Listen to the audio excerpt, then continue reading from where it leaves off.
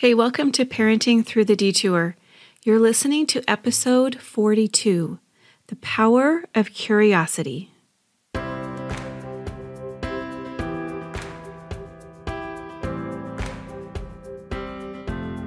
Howard W. Hunter said, "Your detours and disappointments are the straight and narrow way back to Him.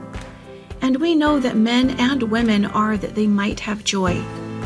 But when you get taken on a parenting detour, it feels like joy is something that other people get to feel, but not you.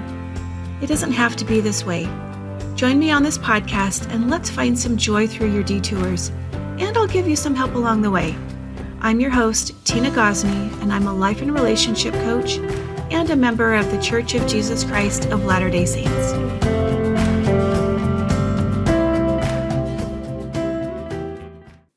Hey, welcome back to Parenting Through the Detour. I'm really happy that you are here today because I am going to tell you about this really powerful tool of finding curiosity in your life. I think it's so undervalued, so underestimated, so we don't even consider it so often that we even use this emotion of curiosity and see how powerful it can be in your life. But before I get into that, I want to just let you know I'm in the middle of testing out a new program I have a really awesome group of participants for this beta test that I'm doing, and it is going so well. I think it's amazing how we're led to find the right thing at the right time. How when we're ready to learn something or change something in our lives, the very vehicle for us to do that and make that change comes into our lives and helps us do that. I think it's amazing how we're just led to these things.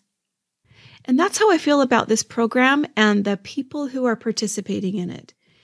They are amazing. I know this program is amazing. I think it's so wonderful to put together the right people with the right program and see the magic happen. And this group is really helping me to make this program even more beneficial for all of you future clients. As they go through it, I'm making some small changes, sometimes some big changes, and I'm getting tons of feedback from our calls. So I know how to make it even better for you in the future. So if you didn't get in on this beta test, no worries. I'm going to be holding a new free masterclass in April and May.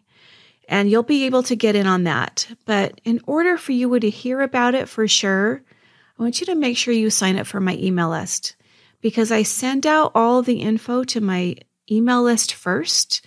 And so you're going to want to be on that list. It's a really important email to subscribe to. So go to the link in the show notes and sign up there. And you'll get a free training too when you get signed up. Now, I will be releasing more information about this upcoming masterclass pretty soon. Not quite ready to let those details out into the world yet, but stay tuned because it's coming. It's going to be really great. And if you didn't catch last week's episode about trauma and my conversation with Lindsay Pullman, after you listen to this episode, you need to go listen to that episode. Not only do we talk about some of the things like that we're just discovering about trauma, that researchers are just figuring out some of the newest information, but we also talk about how it can show up in places like church. Now, it was a great episode, so be sure to go listen, finish this one first, and then go listen to that one. But I've been thinking a lot about that conversation that I had with Lindsay about this past week. And I thought about something that I said to Lindsay in our conversation, and it went something like, well, church is the only place that's considered to be a hospital where everybody tries to pretend that they're not sick. And I've thought a lot about that this week, and I thought also, it might seem unrelated, but I was thinking about my dog, Eloise. So hold on with me for a minute, and I'll make this connection. She's a toy Australian Shepherd. She's this little 15-pound dog who just has a bundle of energy. And she also has a permanent smile on her face. she always looks like she's smiling. We take her on walks, and sometimes we let her come and run errands with us, and never fails. People are drawn to her because she just looks at them and she always looks like she's smiling. And we always get comments about how happy she looks. And she is, for the most part, she is a really happy, super happy, friendly, smiley, tiny little dog. Something else I've noticed about her is that she looks really happy when she's not happy. Actually, she looks really happy when she's trembling and she's afraid. So the other night I was sitting on the couch and she came right up to me and snuggled in as close as she could. And that was not common for her because she is not a snuggler. She has so much energy that I think she finds it hard to sit still. And she does not really want to snuggle up next to you. But this night she would not leave my side. And that was really strange. It was not common for her. In the second place, she was trembling so much that I could visibly see her shaking, and I could feel her shaking as she snuggled up next to me. And we discovered that as we listened, because she's really sensitive to sounds like a lot of dogs are, that someone not too far from our house was shooting guns. Like, we could barely hear it, but she could hear it really, really well. And those types of noises really scare her. But she was still smiling. In fact, she was smiling even more when she was freaked out than she does when she's actually happy and excited. Isn't that interesting? Do you ever do that? When you're falling apart on the inside, you smile on the outside, pretending everything is just fine as you are barely holding it together. How often do you do that? I think we all do that more than we care to admit, but just think about that. Be curious as to why you do that and why other people do that. Why do we smile and pretend like we've got it all together and everything's fine, I'm fine, oh, everything's great, when we're really falling apart? That leads me to today's topic of leading with curiosity, the power of curiosity. Now, as I've been talking to my clients, I've been talking a lot lately about the benefits of staying open, having a very open feeling in your body, and staying curious. And oftentimes we talk about, in our calls, we talk about how it seems like there's no other way to view a circumstance than the way that you're already viewing it. And it seems like there's no other way to feel about something than you're already feeling. But that's just not true. It's just something that we tell ourselves, and it's a lie. If everyone were to interpret and feel the same way about a given circumstance, then we would all be exactly the same. We would all think exactly the same things, and we would all feel exactly the same way, and we would all do exactly the same things. But we are not exactly the same. We all think, feel, and do things differently. Now, I talk a lot in my program about getting space in our models, getting space in our lives, space between the thing that happens and your response to it. The circumstance that happens, and then your response. There is so much power in slowing things down, in getting space in our lives. And most people that I introduce this idea to, they agree that that would be better for them, but they just don't know how to get there. Maybe you're saying that to yourself right now, like, that's awesome, Tina, but I don't know how to do that.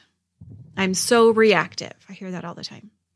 And oftentimes we are really reactive and we don't take time to stop and notice what's happening for us and for the other person, and to stay open about it and to be curious. Because this is what we do. We let our nervous systems take over and run the show. And this is where our emotions start driving us around. We just give the keys of the car to the emotion, and we hop in the passenger seat and we let the emotion take us wherever it wants to go. And emotions take us to places that we don't want to go. They are terrible drivers, and they take us to places that we do not want to end up. And then we get so confused. How did I end up here? Without realizing that it was because we handed the keys to the car to the emotion and let it drive us around. So here's the truth. We will all mirror the emotions that we get from another person. So if someone is showing us disrespect, we often will show them disrespect. We will just want to do that naturally. If someone comes at us and they're very angry, we respond with anger. If someone is frustrated with us, we become frustrated with them. We get super good at doing this. And it's actually built into our DNA to mirror other people's emotions. Now, there's a good thing about this because it's one way that we build bonds and connect with other people. Think about the positive emotions that we mirror also. Excitement, love, compassion, we mirror those as well. And those really help us to bond and connect with other people and to feel connected in a group and to individuals. But it's also when we respond with anger to anger, frustration to frustration, it's a way that our bodies have of protecting us. And when we do that, it doesn't produce relationships that we then feel good about. And then we often are not proud of ourselves later after we get a little space and we have some time to slow everything down and look at it with a different perspective. We're not really proud of ourselves later for showing up the way that we showed up. These reactions, they really come from our lower brain, and this is the brain that we share with animals. Animals are very reactive. They sense danger, and then they react, and we often do the same thing. So something happens, and we have a strong emotion about it. Our nervous system gets triggered, and then we go into a fight, flight, or freeze response. And we are acting solely from that response. We're letting our nervous system be in charge and take over. And at that point, we don't have access to our higher brain and we are just completely reactive. So we lash out and we say or do things that we regret later. And then later on, when our higher brain is back online, we are so regretful. We have so much regret. We say things like, why did I do that? That was so stupid. I can't believe I said that. Was that really me? What's wrong with me? Why was I thinking that was okay? Something else that we do is we just retreat inside of ourselves. Maybe we don't react with anger, but we retreat, right? And we just feel like crawling into a hole and we just want to hide. We look for any way we can to get out of this place. We want to leave this physical place, leave this conversation. We just want to get away from what feels really dangerous at the time.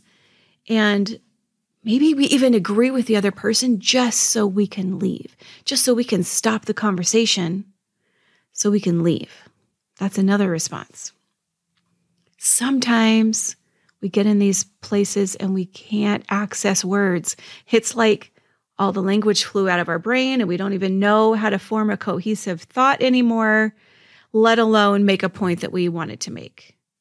And then later on, when our higher brain comes back online, we think of all the things that we wanted to say. And we think, why didn't I think of that? Why didn't I say that? Why can I think of it now when I couldn't think of it then? And we wonder why we can't do that. Well, the reason is because we don't have access to our higher brain, the thinking portion of our brain, when our nervous system is triggered. And we react in these ways. And we start labeling ourselves as a person, like, I just can't have a hard conversation, or I'm just such an emotional person, or I'm so dramatic. And maybe those are labels we put on ourselves. Maybe those are labels that we've heard other people put on us. Something else that happens when we start labeling ourselves and believing that's just the way that we are is that we start living into those labels. We start living into them, creating even more evidence that they are true. See, I'm just an emotional person, so we react emotionally and we live into the labels that we give ourselves. And we accept the labels that other people put on us. But these are all really signs of a triggered nervous system. And when our nervous systems are triggered, our body cuts off oxygen to our higher brain. It's that fight, flight, freeze response because it's cutting off the oxygen to the higher brain because it's diverting it into the body because we might have to escape. We're at danger right now. That's what our nervous system thinks. When it does this, we only have access to our lower brain. So no wonder we are so reactive, or that we want to get away as fast as possible, or we can't really access what we want to say. It makes total sense that that happens. But none of these type of reactions to difficult situations are effective. And we don't leave these situations feeling good about ourselves or about the other person. In fact, we probably feel worse about ourselves and we begin to harbor some resentment for the other person. And resentment is just poison in relationships, especially family relationships. It never leads to anything good or positive. So if we know that emotions like anger and resentment and frustration don't solve problems, why do we go there so often?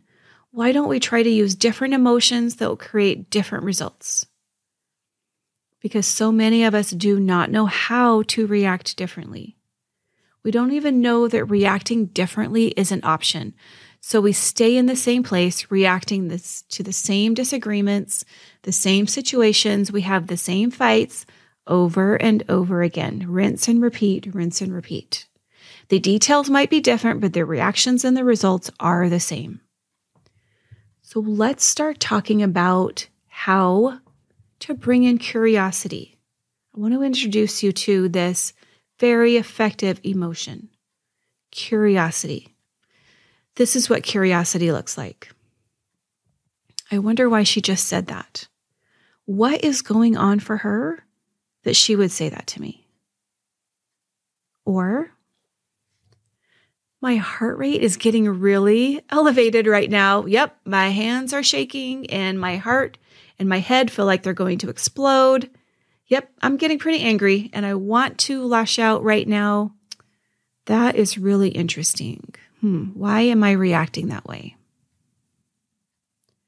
Or maybe this situation seems like a no-win on either side. So I'm not sure where to go from here, but I do know there must be a solution. I'm going to take a step back and not engage. I'm just going to take a time out and gather up some thoughts, my thoughts about this, and maybe do some exploration and gather some information as I stay open about what's happening right now. These are just 3 ways, right?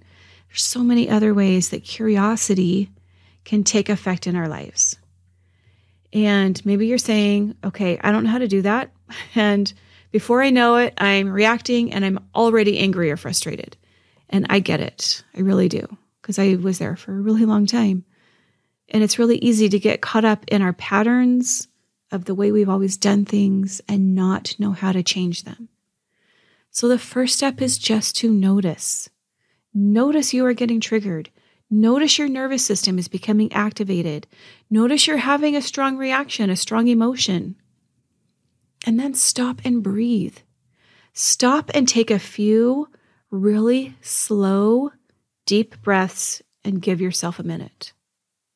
Breathing is such a powerful tool to help you get some space in your models, some space in your life. And if you don't see what's happening for you until you're already through the whole situation, I want you just to notice it afterwards and ask yourself, what was happening for me? What would I have done differently? And this also helps you to begin getting some space. And the more often you do that, the sooner you're going to be able to catch it in the moment before the whole situation plays out. Now, curiosity is a completely undervalued emotion. It's not even something we usually think about or consider very often. It's a very, very powerful tool. And as often as you can be curious about yourself, about your own thoughts, your own feelings, your own reactions, about other people, and about what they might be thinking or feeling or doing, the more you begin to get some space in your models and in your life. So don't underestimate this very underutilized emotion. Now, my new masterclass is going to be offered soon. We're almost to April. You're going to want to get on my email list so you know when it's scheduled. I'll be offering it several different times in April and May. For sure, one of those times is going to work for you. So get on my email list. You're going to want to attend. This class was going to be totally free. And I want you to remember, as I end the podcast this week, that your detours and disappointments do not define your family, and they do not define you. Okay, have a good week, and I'll see you next time.